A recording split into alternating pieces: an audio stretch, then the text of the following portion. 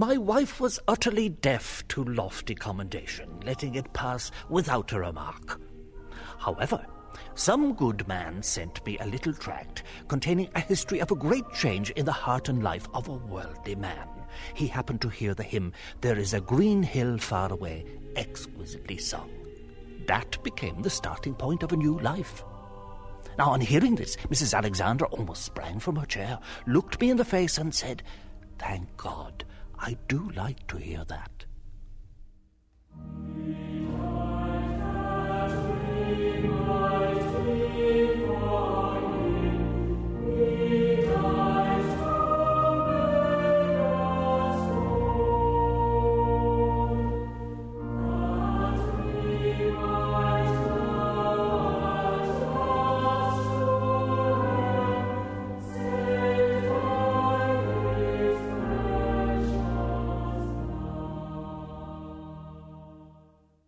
The acclaimed Queen of Irish hymn writers, Mrs. Cecil Frances Alexander, died in Derry 100 years ago on the 12th of October 1895. During her lifetime and over the subsequent century, her hymns have played an integral role in communicating the central tenets of the Christian faith to millions of people around the world. For the French composer Charles Gounod, the efficacy of the hymn "There is a Green Hill Far Away" lay not so much in its poignant rendering of Christian doctrine. Rather, it was, in his estimation, Mrs. Alexander's ability to formulate a set of words whose inherent rhythm and metre set themselves to music, thereby making the composer's task less arduous. The universal appeal of Mrs. Alexander's hymns and sacred poetry, as well as the appreciation of her personal charitable deeds, was indicated by the cross-section of mourners in October 1895. Led by her husband, the Bishop of Derry, William Alexander, clergy and laity, rich and poor, Protestant and Catholic, all paid their respects, as the Times, the Londonderry Sentinel and the Irish Times reported. The death of Mrs. Alexander has evoked a feeling of deep and universal sorrow. All in the city, and more especially the poor, are aware of her quiet and unostentatious charity and goodness. But far beyond this city and these realms is her name known and respected. Shortly before 11:30, the slow and solemn tolling of the cathedral bell indicated the approach of the hour for the service. The service, which was of a strikingly simple character, commenced with the singing by the choir. The citizens of Derry, among whom the deceased lady was so well known and so highly esteemed for her many lovable qualities, evinced their deep sorrow for her loss. Most of the houses of business were wholly or partially closed while the service was proceeding in the cathedral and during the mournful procession to the cemetery. Having enriched the hymnology of our country with some of its brightest gems, the nation loses a cultured hymnist, the poor a kind friend.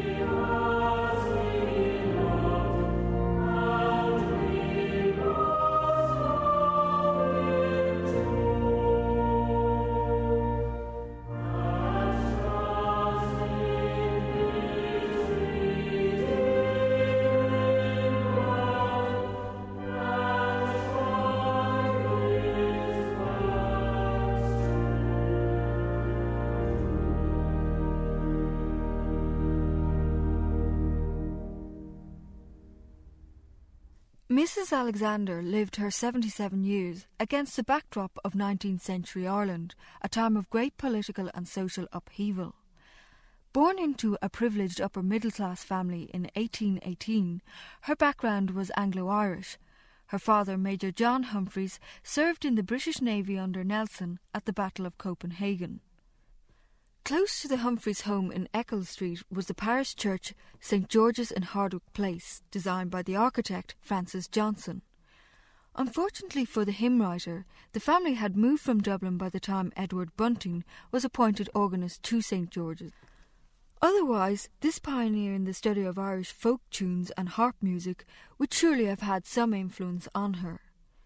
In 1825, Major Humphreys was appointed as agent to Lord Wicklow. A close friendship with Lord Wicklow's daughter, Lady Harriet Howard, provided the young Cecil Humphreys with a kindred spirit. Their intellectual curiosity gravitated towards church affairs and religious doctrine. They were caught up on the wave of enthusiasm which the philosophy of the Oxford movement provoked. Prompted by the influence of Tractarians such as Keble, Newman and Pusey, they produced their own treatises, with Lady Harriet's prose accompanying Miss Humphreys' verse. However, this high church sentiment, evident from a young age in Cecil Frances Humphreys, was countered by a strong affinity with the evangelical sentiments of a local curate in Strabane, where the family had moved in 1833. Under the Reverend James Smith, Cecil Humphreys set about organising a local branch of the Church Missionary Society. This low church evangelical ethos was more representative of the general outlook of the Church of Ireland than that of the philosophy of the Tractarians, as Jean Pattison explains. It would be true to say that the 19th century Church of Ireland was heavily influenced by the evangelical movement of the 1780 period, and its people were rather Puritan in their approach, and they certainly were not receptive to the changes that were beginning to come in England in the 1840s. That the young Cecil Humphreys was influenced by the diverse poles of 19th century Protestantism may seem paradoxical, but according to Dean Pattison, they were not mutually exclusive. I don't think there's any paradox in being influenced by both Catholic and evangelical trends. Certainly, Mrs. Alexander, before she was Mrs. Alexander, had been very much influenced by Keble's Book of Poems on the Christian Year, which set out to tell people in poetry of the great feasts of the Christian year. And Mrs. Alexander began herself to attempt this for children. She particularly was fond of children, and indeed had started a number of schools. And for these schools, she wrote hymns that were aiming to tell people the great stories and the great features of Christianity.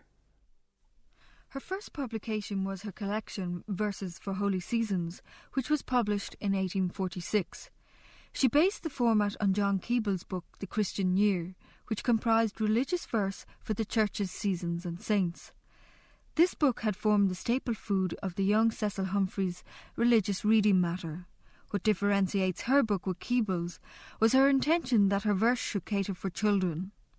From the late 18th century, there had been an increasing emphasis on religious writing for children, stemming from the preoccupation with their moral and spiritual formation.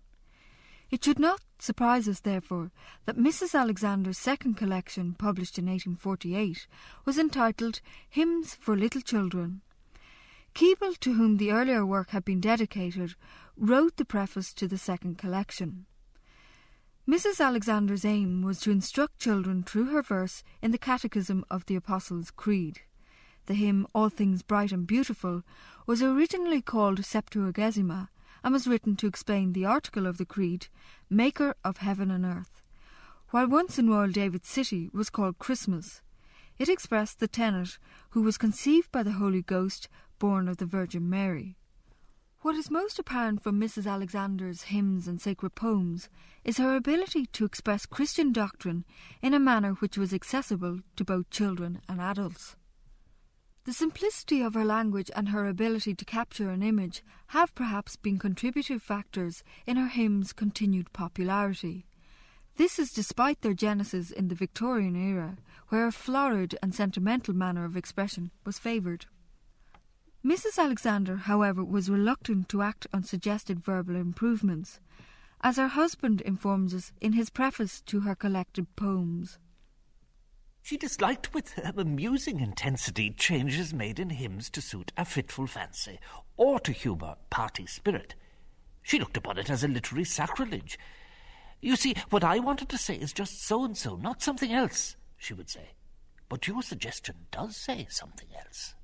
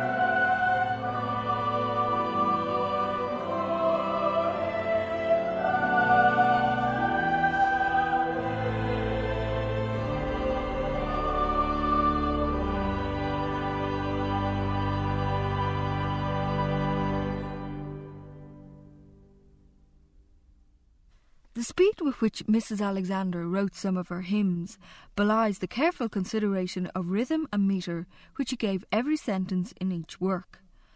According to Bishop Alexander, no exigencies of rhyme or number of syllables could make her condescend to retain something if its retention impaired the precision and accuracy of her thought.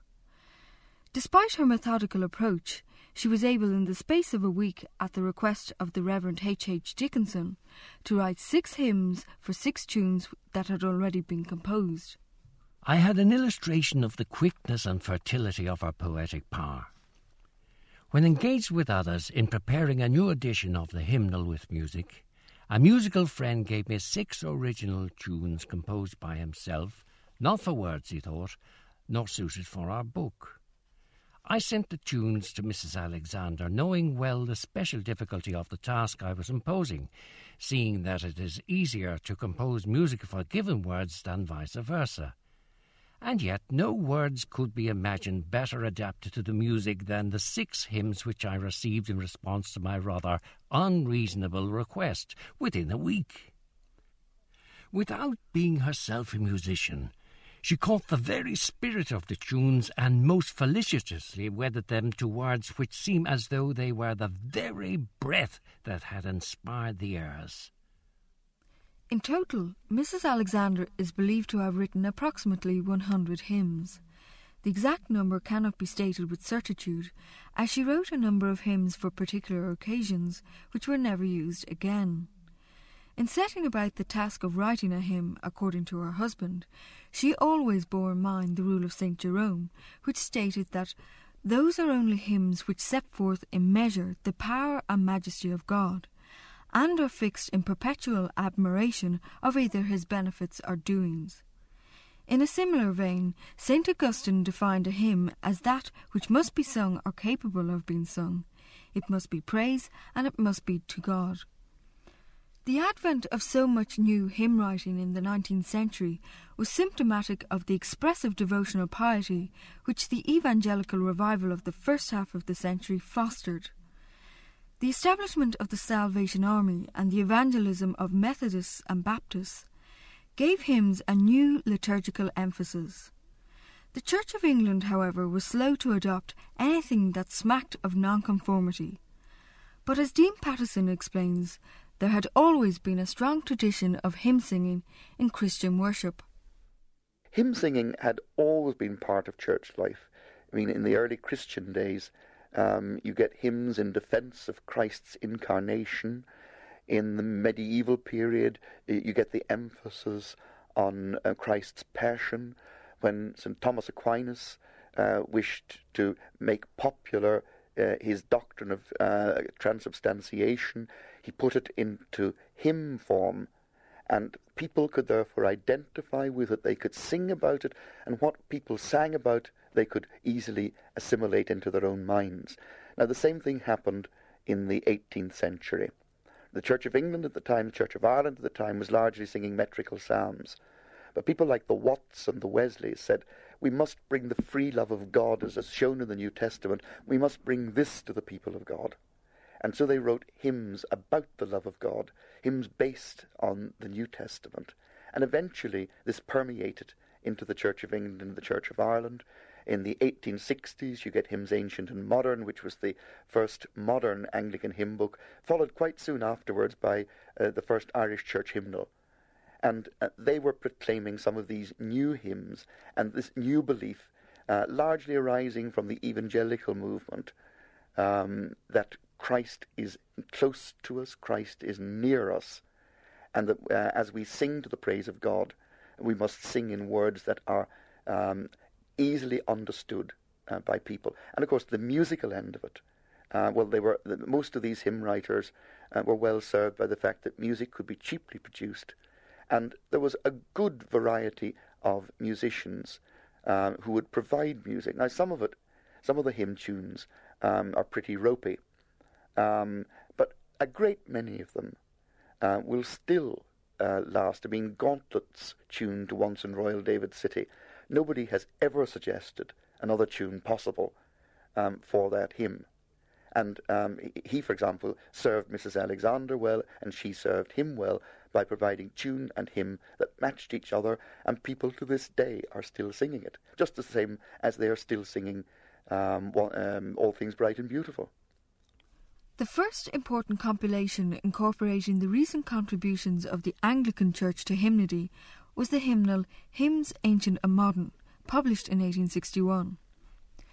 The music editor W. H. Monk drew from adaptations of German chorales and plain-song melodies, while at the same time including contributions from musicians such as Dykes and Ousley. Monk himself contributed 17 new tunes.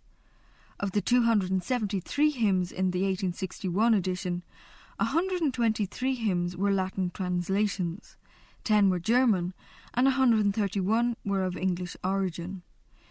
Hymns Ancient and Modern undoubtedly helped to popularise the new hymnic writing which it included, as Dean Pattison explains. Hymns Ancient and Modern was the first Anglican hymn book to have wide popular appeal.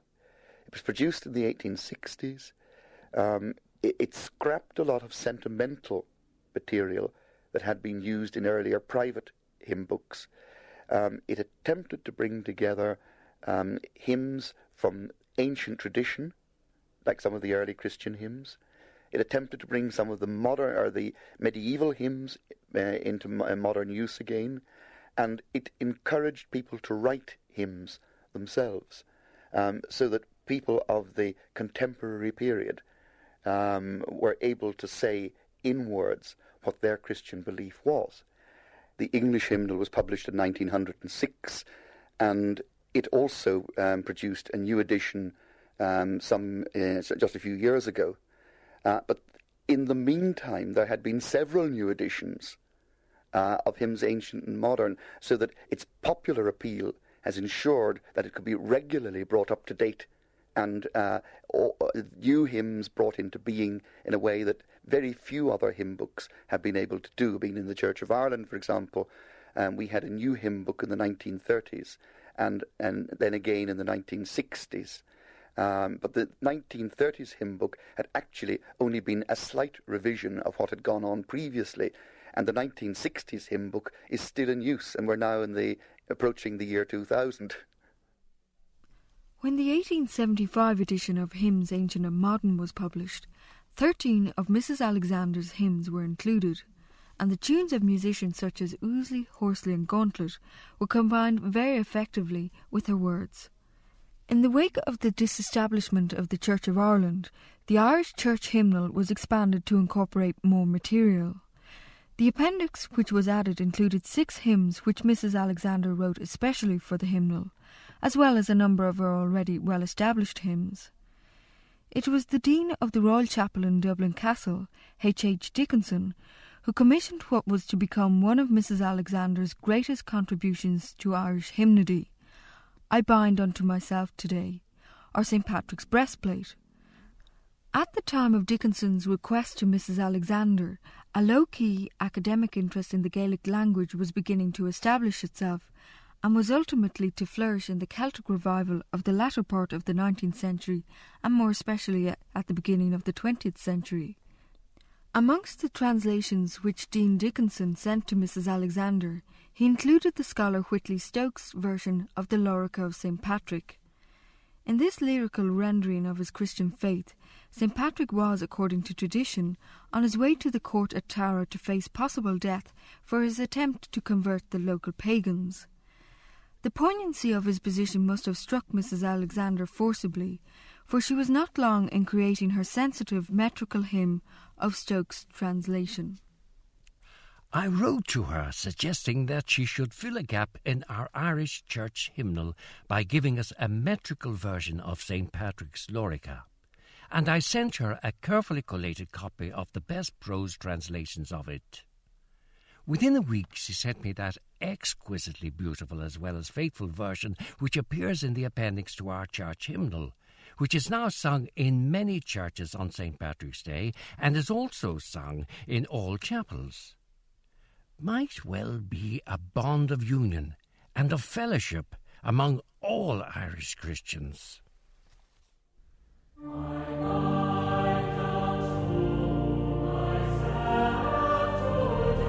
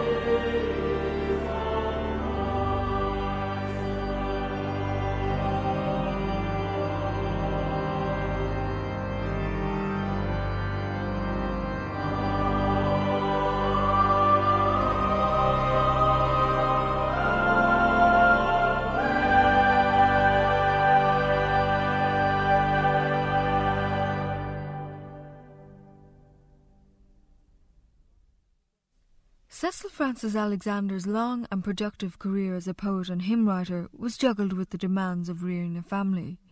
She also assisted William Alexander in his pastoral duties, as well as playing an active role in a number of charitable organisations. Her faith, the source of inspiration for her writing, was based on a very practical philanthropy. Her visits to the poor and infirm of Derry of all persuasions is well documented. Furthermore, she donated the proceeds from her writings, such as her collection Hymns for Little Children, to the School for the Deaf which she and her sister Annie founded in Strabane. It is indicative of her ecumenical disposition that at a time when accusations of superism abounded, she nursed a Catholic woman suffering from cancer back to health without any aspersion being cast on her motives. After her husband's election as Bishop of Derry in 1867, her pastoral visitations occupied her time to an even greater extent, to the detriment of her writing. A family member recorded that during this period of time it was more likely to see her with a needle in her hand than a pen. When her husband became Bishop of Derry, that she became very much involved in helping the poor and the sick of all denominations in Derry, and that she was her presence was acceptable wherever she went. And in particular, she was great friends with the Sisters of Nazareth, because she respected them so much for the work that they were doing for the poor in Derry at the time. My darling wife's funeral had something of a marvellous and enchanting softness about it. It put me in mind of what we read of the death of some Italian saints. Suddenly there grew up a mysterious impression among our hard northerners that a great soul was passing from the earth, and they packed the streets in thousands, awestruck and hushed, with exquisite courtesy and refinement. Letters of sympathy came to me from hundreds, from all churches, Roman Catholics, Salvationists and Covenanters, Congregationalists and Baptists. If widespread love for my beloved wife could give comfort, mine should be great.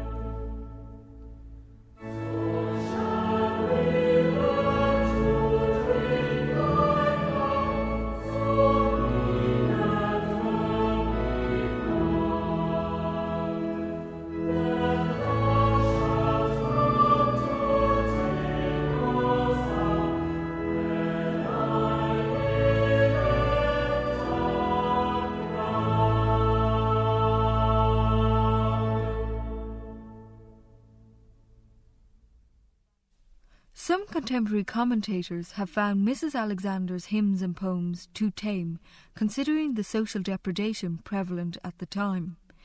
In fact, the commemoration of her death and her contribution to the repertory of devotional hymns has been overshadowed by controversy recently. In September, the Roman Catholic Bishop of Leeds, Dr. David Constant, condemned all things bright and beautiful as dreadful and unintentionally wicked, leaving a cloud hanging over this devoutly Christian woman's work. The bishop's ire was directed towards the third verse of the hymn: "The rich man in his castle, the poor man at his gate. God made them high or lowly and ordered their estate." The charge levelled by Dr. Constant claims that it advocates a complacent acceptance of the inequitable distribution of wealth between the rich and poor. Assigning such motives to Mrs. Alexander is an argument on dubious grounds. Dean Pattison. I don't think it was ever intended to be a commentary on society. What that hymn is telling us, that God created us, and that we are there to love God with all our hearts.